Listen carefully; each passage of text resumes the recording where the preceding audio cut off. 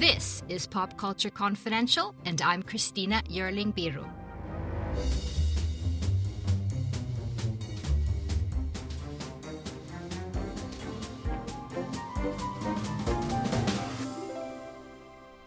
Hey everyone, welcome back to Pop Culture Confidential. So glad to have you with me again.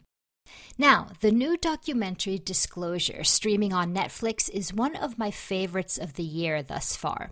It's directed by my guest, Sam Feder, and executive produced by Laverne Cox, activist and actor, and the first openly transgender person to be nominated for a Primetime Emmy for her role on Orange is the New Black. Sam Feder's critically acclaimed film looks at transgender representation in film, TV, and media through history, and it's filled with heartbreak, bravery, and progress. From as early as D.W. Griffith to Dog Day Afternoon, Boys Don't Cry, Ace Ventura, The Crying Game, and Pose, just to name a few. The documentary features interviews with a brilliant group of trans activists, artists, and actors, from Laverne Cox to Jen Richards, Lily Wachowski, Yancey Ford, Chaz Bono, and many more. They share their thoughts and their own memories of seeing trans representation in film and media, both difficult, triggering, and empowering memories.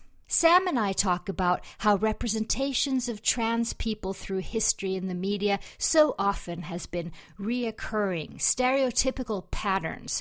Trans people portrayed as murder victims and murderers like Buffalo Bill in Silence of the Lambs, and cruel, frightening scenes of outings and disclosure. I mean, what is it like for a young trans person to see a character vomiting when he realizes that he's with a man, like in The Crying Game or Jim Carrey's Ace Ventura?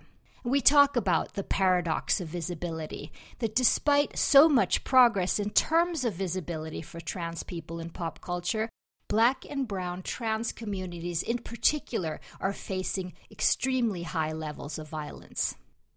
Sam and I talk about Harry Potter author J.K. Rowling's anti-trans sentiments and why she really should watch Disclosure. One point, a few hours after we talked about the news that Halle Berry was going to play a trans man in a new movie, she's announced that she's stepping away from it. Now, here is the trailer for Disclosure. I can't even tell you how many times I've been in public space, particularly early in my transition, when I would walk into a subway car and people would just burst into laughter. And I think people have been trained to have that reaction. According to a study from GLAAD, 80% of Americans don't actually personally know someone who is transgender. So most of the information that Americans get about who transgender people are, what our lives are and are about, comes from the media. We've been around since there was footage.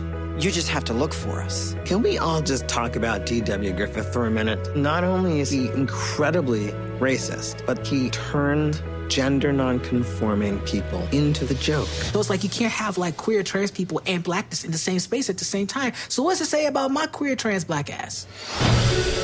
They've died so many times they can't even count on camera. I've been a prostitute 1, prostitute 2, call girl, hooker, you know. The Crying Game created a ripple effect. You are a trans person who existed, made people physically ill. Was the way in which my favorite movie as a child ended. There are lots of ugly things about our history, but I think we have to know them. I have been beaten. I have been thrown in jail for gay liberation, and you all treat me this way? There is a one-word solution to almost all the problems in trans media. We just need more. And that way, the occasional clumsy representation wouldn't matter as much because it wouldn't be all that there is. You see a fierceness that's coming up now. That's because we ain't got nothing to lose.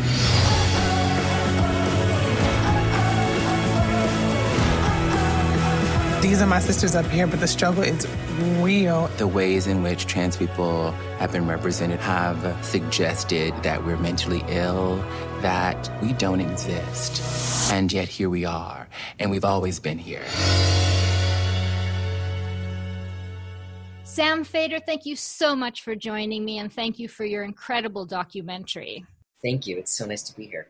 You have built this documentary on your subjects' memories. Explain this. There are a lot of ways to tell a history, but I do feel there's something in the individual experience of recalling our history. Like, it's never a chronological experience when we're thinking, when we're looking back, we're constantly in dialogue with the past and the present and the possibilities of the future. And so that seems like a really great entry into telling history about representation, right? And especially because we take in these images, not chronologically, right? We're often looking at something from the past, now. And so it just really I believed it spoke to the way our memories influence our subconscious and influence the way we understand the world around us. Tell me some about one or two of the most powerful memories that your subjects had. The first thing that comes to mind when you ask that question is when Rain Valdez talks about Soap Dish. And a lot of people love that film, right? And it's a fun film. There's so many actors that we all love and connect to, Whoopi Goldberg and Sally Fields, just these really lovely humans that we kind of get to know off the screen through the work they've done. And Rain just paints this beautiful picture of how her family would watch, movies together on the weekends. And, you could just kind of picture all the kids sitting on the floor and the adults in the armchairs and food being passed around. And it was like a rainy Saturday afternoon and Soap Dish comes on, they're all loving it.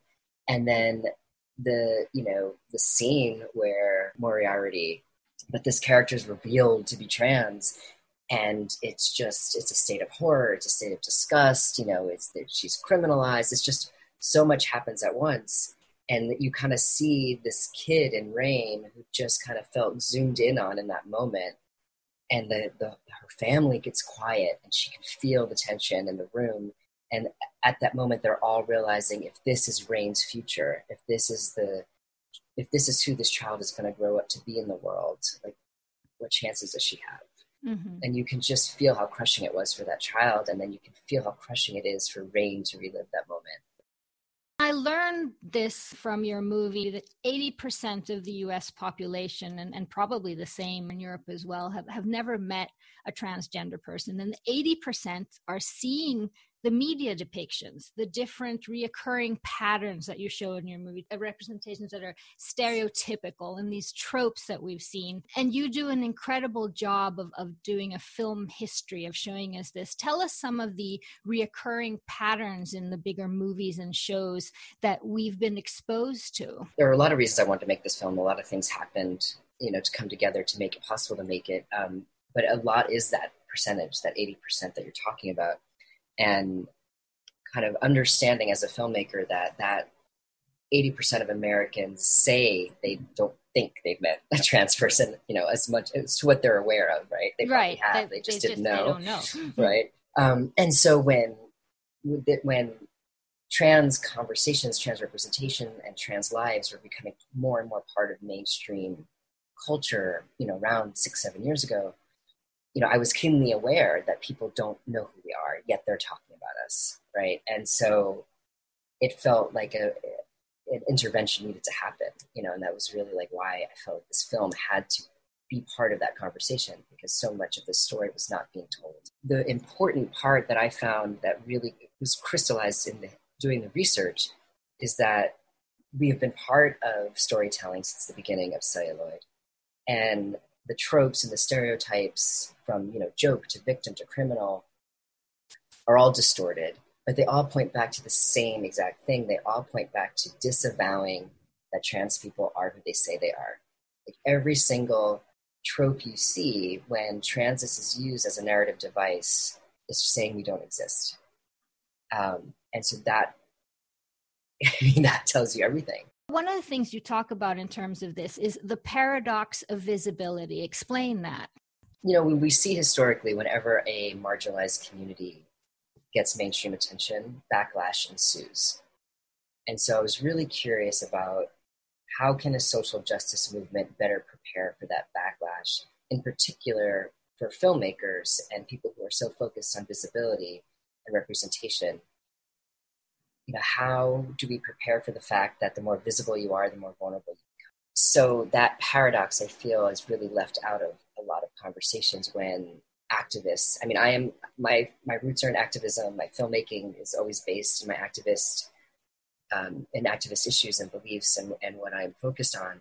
And so in particular, as a filmmaker, when I was seeing this sort of seemingly very quick spin of now transness is mainstream conversation, and particularly trans visibility, and suddenly there's this success around transness because we had one or two people on the cover of the magazine, I really questioned the utility of my filmmaking practice. Is visibility the goal? And I always understood that visibility in itself wasn't the goal, but it wasn't as crystal clear to me how visibility leads to more violence. And so that paradox and holding that truth that we need it and it can be used against us, it was really important to me to have a conversation around.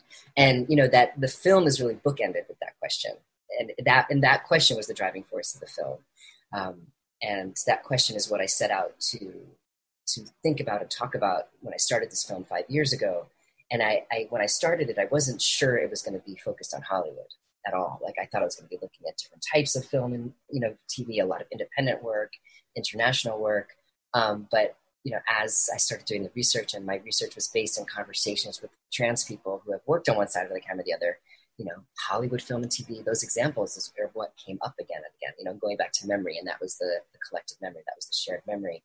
And It just became so obvious to me that would be such a useful point, to rest on, that would be accessible to so many people outside of the trans community. Of course, one of the big discussions that we have in society at the moment is cancel culture. What kind of discussions have you had about that? I mean, with these stereotypes that you show in the movie, do you think that, is it important that we see them or not? I don't think we need to see them ever again. Mm-hmm. No. I think going back and taking films out of circulation to never be seen again is erasing history in a way that isn't beneficial. I think the way to do it is to insist that there be a conversation around that material. And what did that material say about society at the time? And what does it say about the fact that we've never had those conversations before, right? Mm-hmm. Yancey Ford talks about in the film, that how is it possible that Birth of a Nation is still taught in film schools, yet the racism and, how it, resurged the Ku Klux Klan, how is that never talked about? And that just says so much about the state of where we are or where we still are, as a society. So I'm not interested in taking films out of circulation, but I'm definitely interested in talking about why they haven't been talked about in the context in which we live. It was very moving, I thought, and emotional to hear several of the subjects talk about some very difficult and sad representation of trans people, but still have this very emotional feeling that at least it's up there. At least that's me. I know there's other people out there. Films on trans lives, on trans subjects, so often it's a singular narrative, and then everyone thinks they understand the trans experience based on a singular narrative. So it was really important in the film to have vast and often contradicting reactions to the same issue, the same questions. And this idea of should we have representation at any cost is a question I struggle with all the time and think about, and has been talked about in so many different contexts. Is horrible representation better than no representation? And people have, Jen Richards says how, we have a section in the film that's looking at talk shows and how exploitive and violent talk shows have been historically. And she's acknowledging that, but then she's, on the other hand, she's saying, but if I had never seen a trans person, would I have known I was trans, And that is a true experience for some people. And then, like, for myself, I never understood how transness could be part of my life and my identity till I met a trans person in real life. And that wasn't only because of the lack of trans maleness on screen.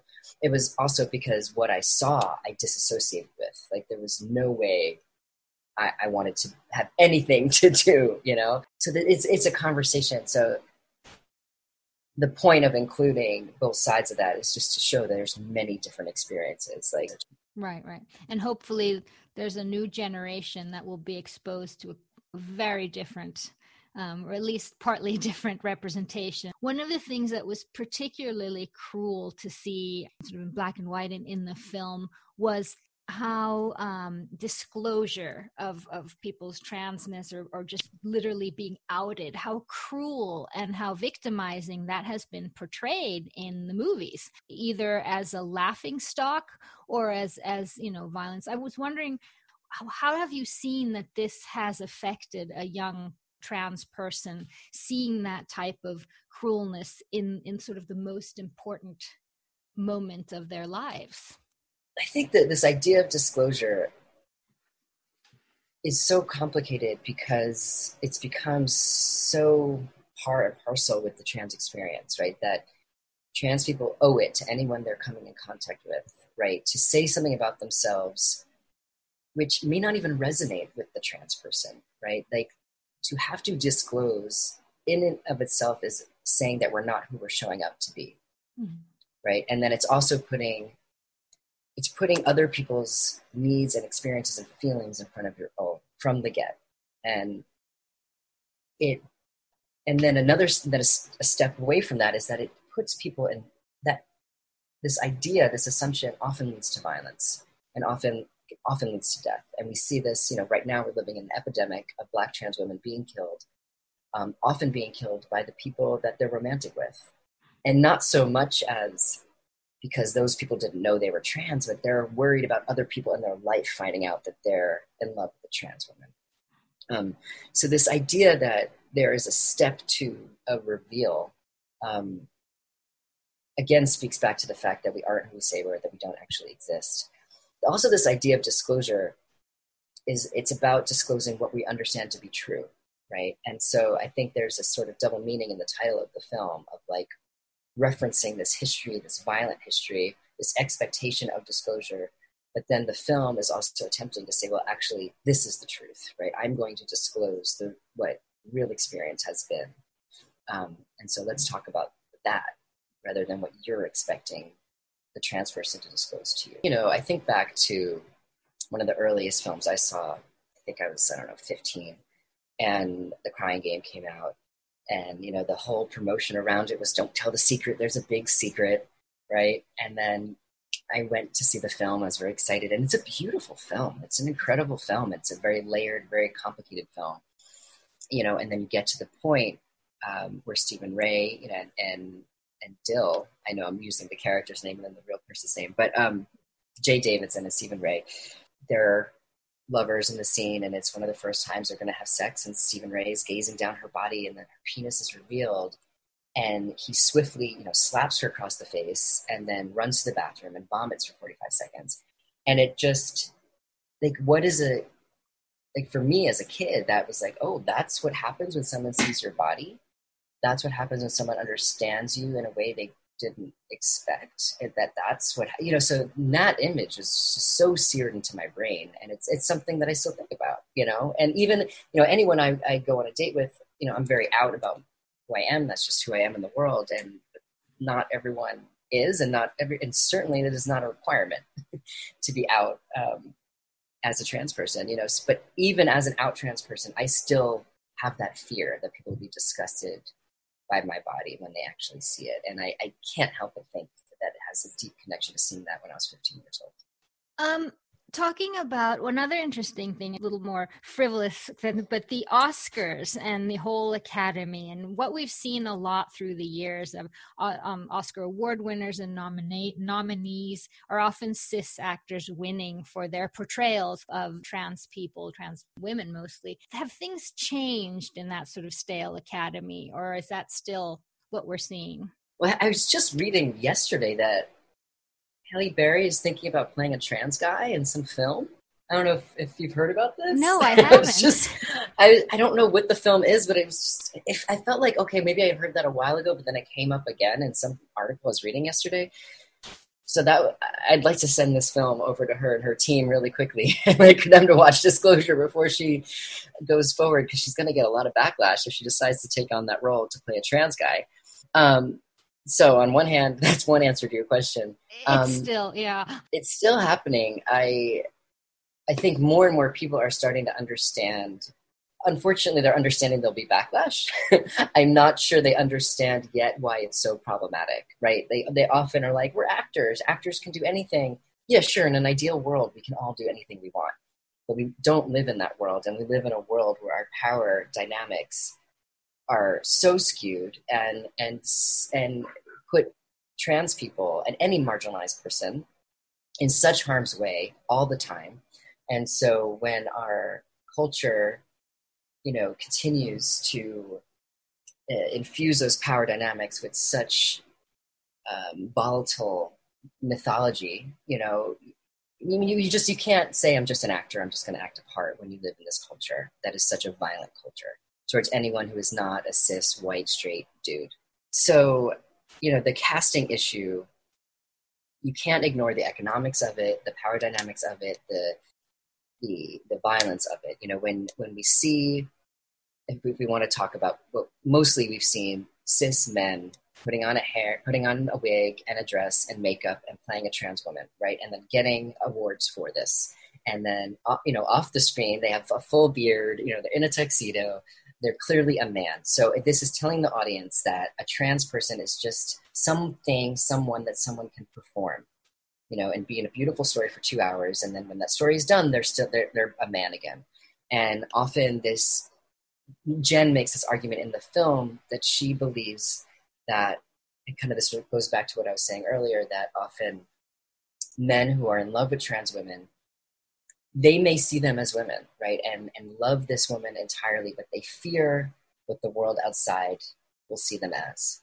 But they fear that their friends may think they're gay because they're having a relationship with a trans woman. Now, obviously that is a whole lot of homophobia we need to deal with as well.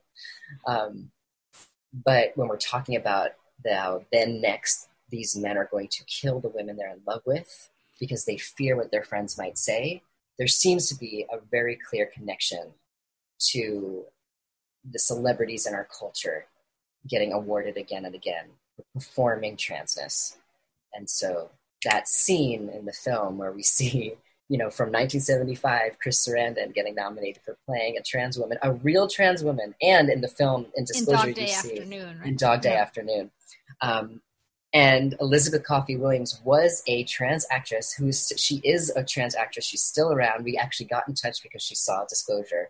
She auditioned for that role. So there was a trans woman who could play that role, and they said she looked too much like a real woman.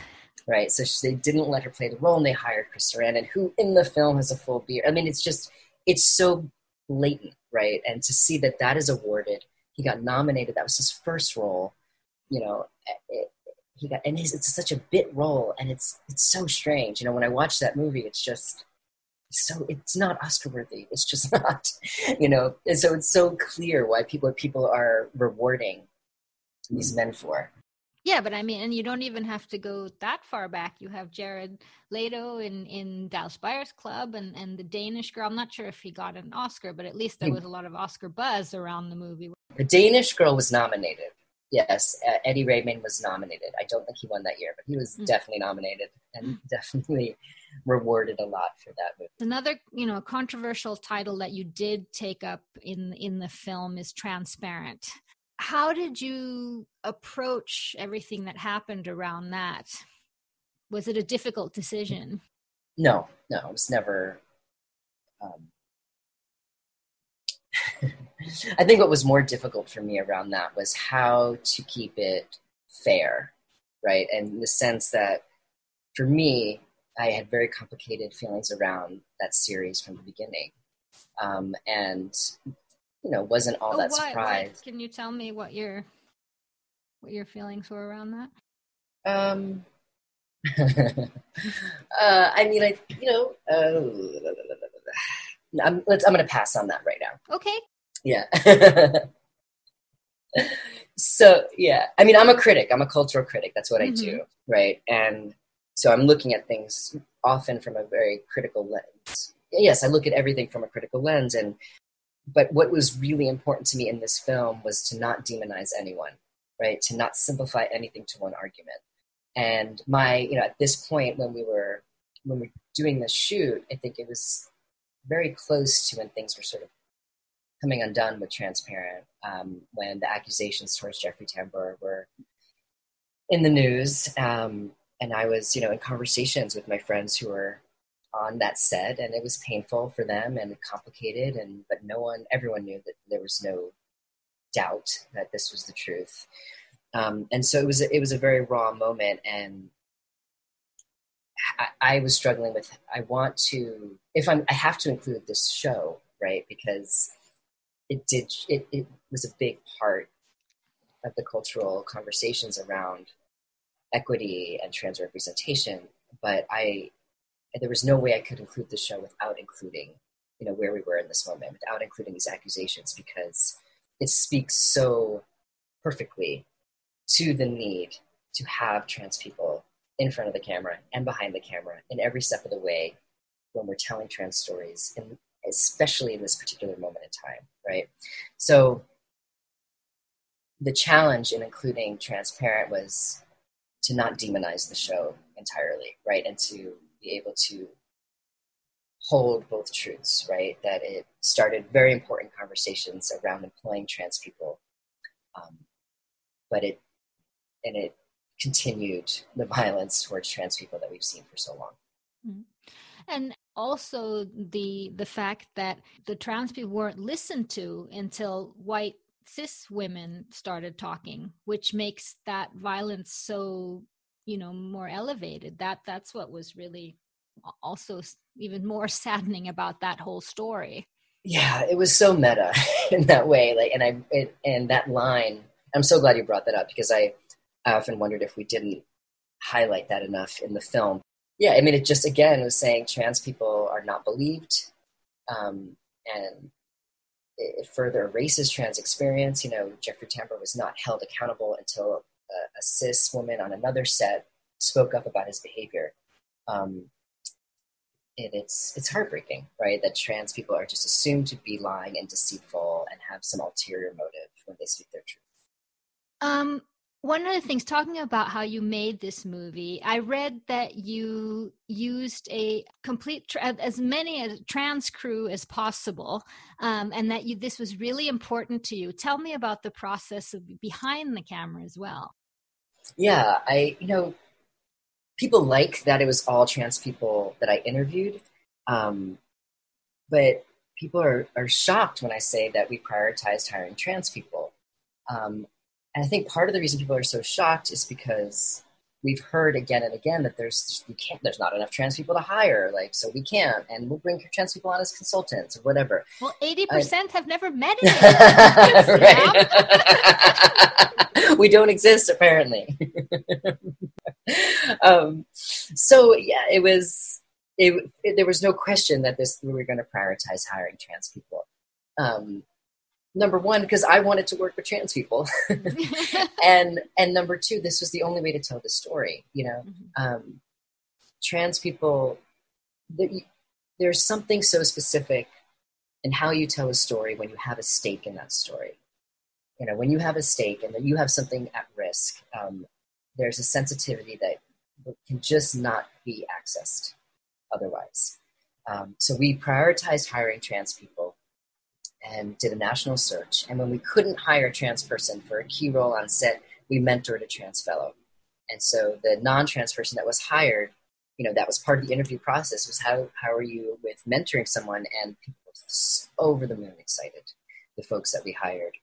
And it was beautiful. And, moments when I would, we would be on break and I would turn around and see, a mentor drawing a diagram on the ground to their fellow, some in the G&E department. And, people went above and beyond the expectation.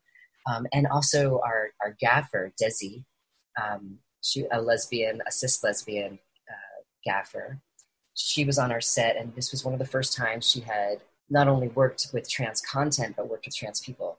And she was so moved by her experience that she started to think about, well, what's this going to be like for trans people who want to get into the union? And she realized how hard that would be for a trans person to go through membership into a union, especially into her union, which is IATSE, which is the largest tech union in the world. And so she went back to her union and began the first trans sensitivity training, right? And so to see the domino effect of this so lots of things production model, it was beautiful. And you wouldn't believe, you would believe how many people would tell us, oh, don't waste your time on trying to find a trans person, just hire the best person for the role. Like, it was so insulting on so many levels. And we spent, I'd say probably 70% of the efforts in production for this film were in fundraising, and we paid everyone on set, everyone in front of and behind the camera, and we gave a stipend to all of our fellows. And it was grueling to have to convince people why it was important to hire trans and to train trans people. And my takeaway from that is that my biggest takeaway that I like to share in conversations is, if this small indie project can do that, right, can prioritize hiring trans people and create a fellowship, the larger studio productions have no excuse. Of course. Yeah, they're just not. They're not doing it. Yeah. It is a positive moment. Laverne Cox, Pose, there's all these, definitely trans visibilities. Something is happening there. But one thing the film is showing, that there's still a lack of representation for trans men. Mm. Why is this still so, and how can we get there? I think on one sense, it's like very easy. Like, women are more easily commodified in this culture. Women are sensationalized and sexualized. Like, we know this. And so there those who are in power of storytelling, it's a really easy jump to sensationalize a trans woman. It doesn't take much imagination. I think a lot of what Disclosure shows you is that there's such a lack of creativity, it's such a lack of imagination when storytellers take on trans characters. So many storytellers just don't know what to do. Like, this is just another person that looks like a guy, but they're not a guy in their mind, so they can't really play the role. There's just a lack of imagination, a lack of creativity. And that's so steeped in misogyny, and trans misogyny. So I think that's a large part of why we don't see that much around trans guys. But there was a lot more than we had thought, when I did the research. And I think a lot more pops up in the film than people kind of initially kind of walk away with thinking there's no trans guys in media. But there's a few. Clearly not as much as trans women. And what was the second part of your question? No, that was my question. Okay. Or if there's anything that, we can do about that. But I think that you answered that in saying that they need to be less lazy. And that was one of the things that was I had to laugh at that. I don't remember who the actor was who was telling that story, that she got 2 roles in the same week. And both roles were dying trans women, and these were 2 different shows, like a guest appearance on 2 different shows the same week. Yeah. And that was, I guess, the trope of that year's. Right. That was that was the go-to. Right? It's just like, again and again, you see the same story, the same just offensive story, but seemed to be the go-to for these hospital shows. I think it's Alexandra Gregg who talks about how, like, in one show she had prostate cancer, or like it was something about, so it's like she's this trans woman, but then she's dying because of her anatomy, right, that she couldn't get rid of, and so this tragedy, it was so tragic, and then she dies of another kind of cancer in the same week on another show, and it just. I think sometimes she feels a little embarrassed, but I never blame the actor. She needed work. She needs a job. Like, the actors are not to blame, it's so much harm has been done before that actor is given that role. And so I think sometimes she feels like she needs to apologize for doing, but God, no. I have to ask you about something that's going on right now, if you're willing to answer, and that's J.K. Rowling, who has disappointed so many young and old fans, I think. And just today, she just goes on and on about this. Tell me a little bit about your thinking of, first of all, what this means to fans and to people that someone like J.K. Rowling is talking with, and what's going on here.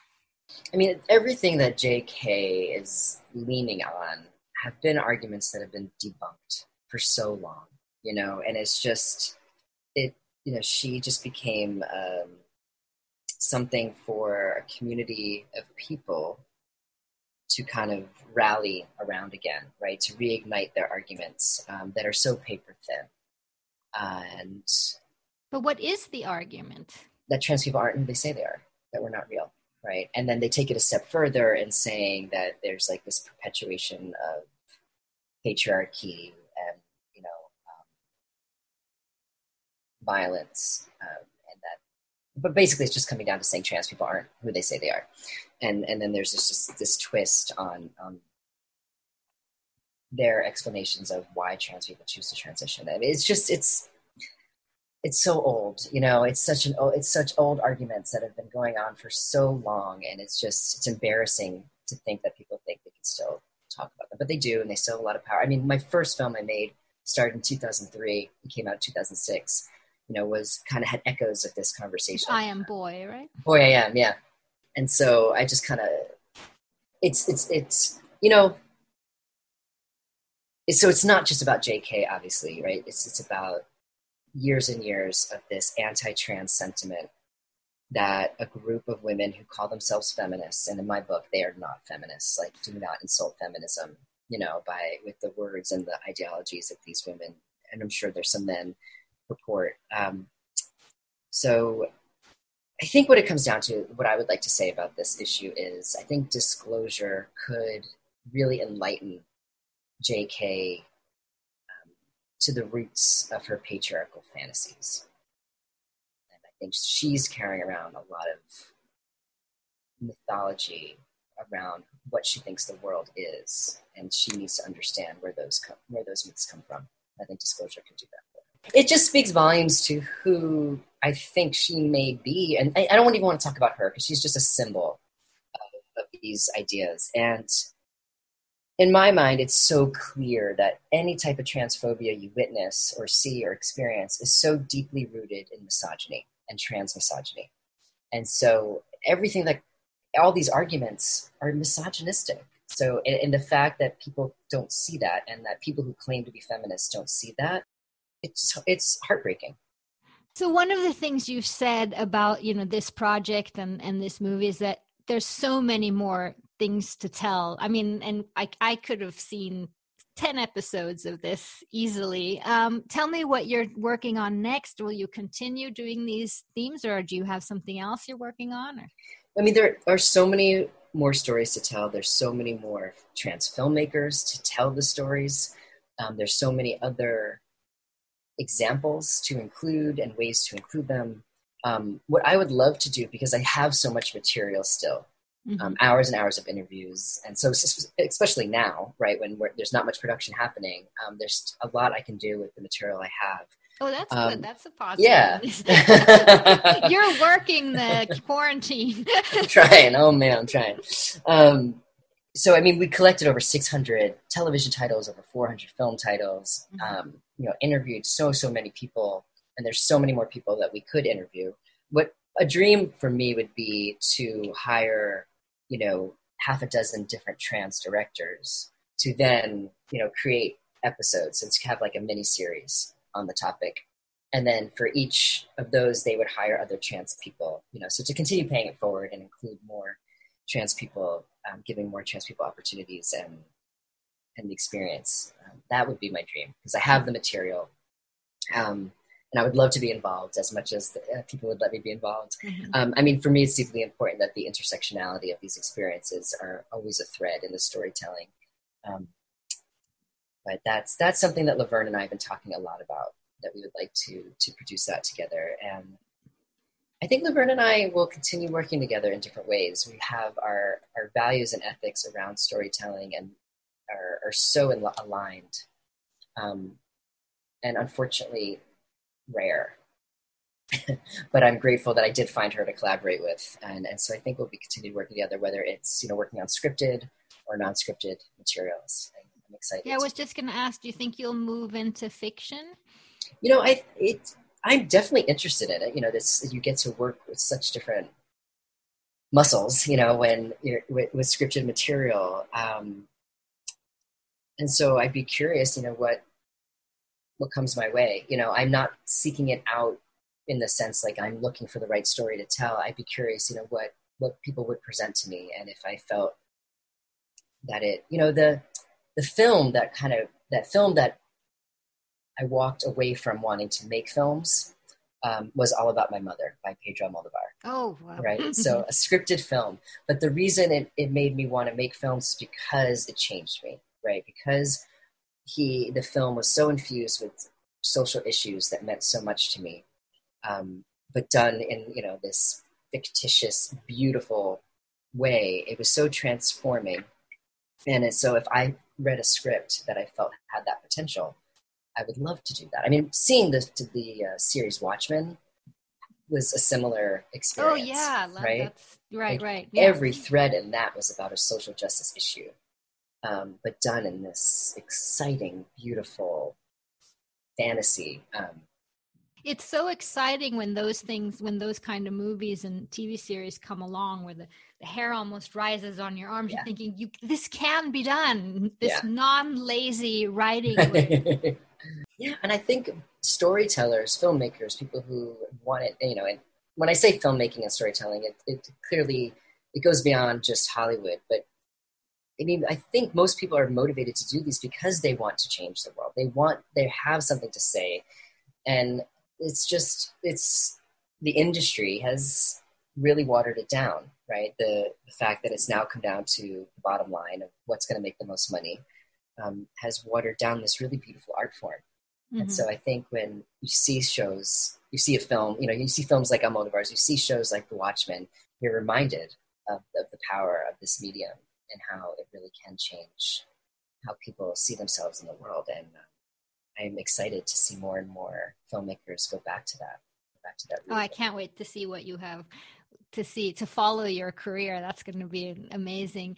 And finally, in the sort of the bigger picture, there are lots of good things happening. I mean, there is a good Supreme Court ruling now about transgenders for work rights being protected or against employment discrimination and things like that. But we're not living in the easiest of worlds at the moment. What are some of the things that you hope to see happening? The SCOTUS win was thrilling. It was a huge victory that I think is deeply important for cultural ideologies. But we know that court rulings don't stop discrimination, right? There's so many things that the courts have ruled in favor of that, we see voter suppression. We see people getting away with killing Black people again and again and again. So we see this. So we know these things are often just symbolic. And they don't address material inequality. They provide select recourse for a select few people. So there's still so much that needs to happen, and I'm really grateful that Disclosure can contribute to this conversation. I mean, the Disclosure was made with these ideas and these dreams and these hopes and these changes in mind. This moment is so much about, this moment is about how a community has been systemically oppressed by those in power and those with more privilege, and trans people, especially Black and brown trans people, know this experience so intimately. And one of the goals of Disclosure was to underscore how patriarchy and white supremacy, settler colonialism, and capitalism further oppress our most marginalized. So to have a bit part in this conversation is I'm so grateful, and it's such a privilege to be able to contribute to this conversation. And I think people are so hungry for this. They're hungry to unlearn and relearn, and it's like, what's going to happen next? That's what I'm waiting for. What's going to happen next? What are people going to walk away with? The protests are continuing, but they're going to get smaller. Are people going? People are voraciously reading and trying to read about anti-racist work, and is that going to continue in a few weeks? What is it going to look like when we start to gather among our friends again, and you hear a racist, transphobic remark? Are you going to step in and say something? What are people going to do who are part of these conversations now? Right. Are they just going to fall back? Mm-hmm. So I'm curious. I'm hopeful. I'm cautiously hopeful. I'm hopeful too. I want to be hopeful. But thank you so much for your movie. Thank you for your time with me. It was so interesting, and you certainly are pushing the conversation forward and helping us to learn in every way. Thank you so much. It was really a pleasure speaking. And thank you for your questions. They were actually questions that hadn't been asked before. So oh, really? It was the questions I was curious about. Yes, very thoughtful questions. This was a fun I get really excited when I get to talk about things in a different way, so thank you. Thank you so much to Sam Feder. Disclosure is streaming now on Netflix. And thank you so much for joining me. Please subscribe to Pop Culture Confidential wherever you get your podcasts. And please, if you have a moment, rate and review the show. It really helps others to find us. And follow us on Twitter. I'm at Christina Birro or at PodPopCulture. I'd love to hear from you. See you next time. I'm Anne-Marie Kelly. Wild Precious Life is a podcast about dreaming big, digging in and connecting across distance, division, and loss. In each episode, I talk with prize-winning writers, musicians, and wanderers who remind all of us how we can make the most of the time we have. So meet me here. Let's walk and talk and dream and discover what it means to be wild, precious, and brave.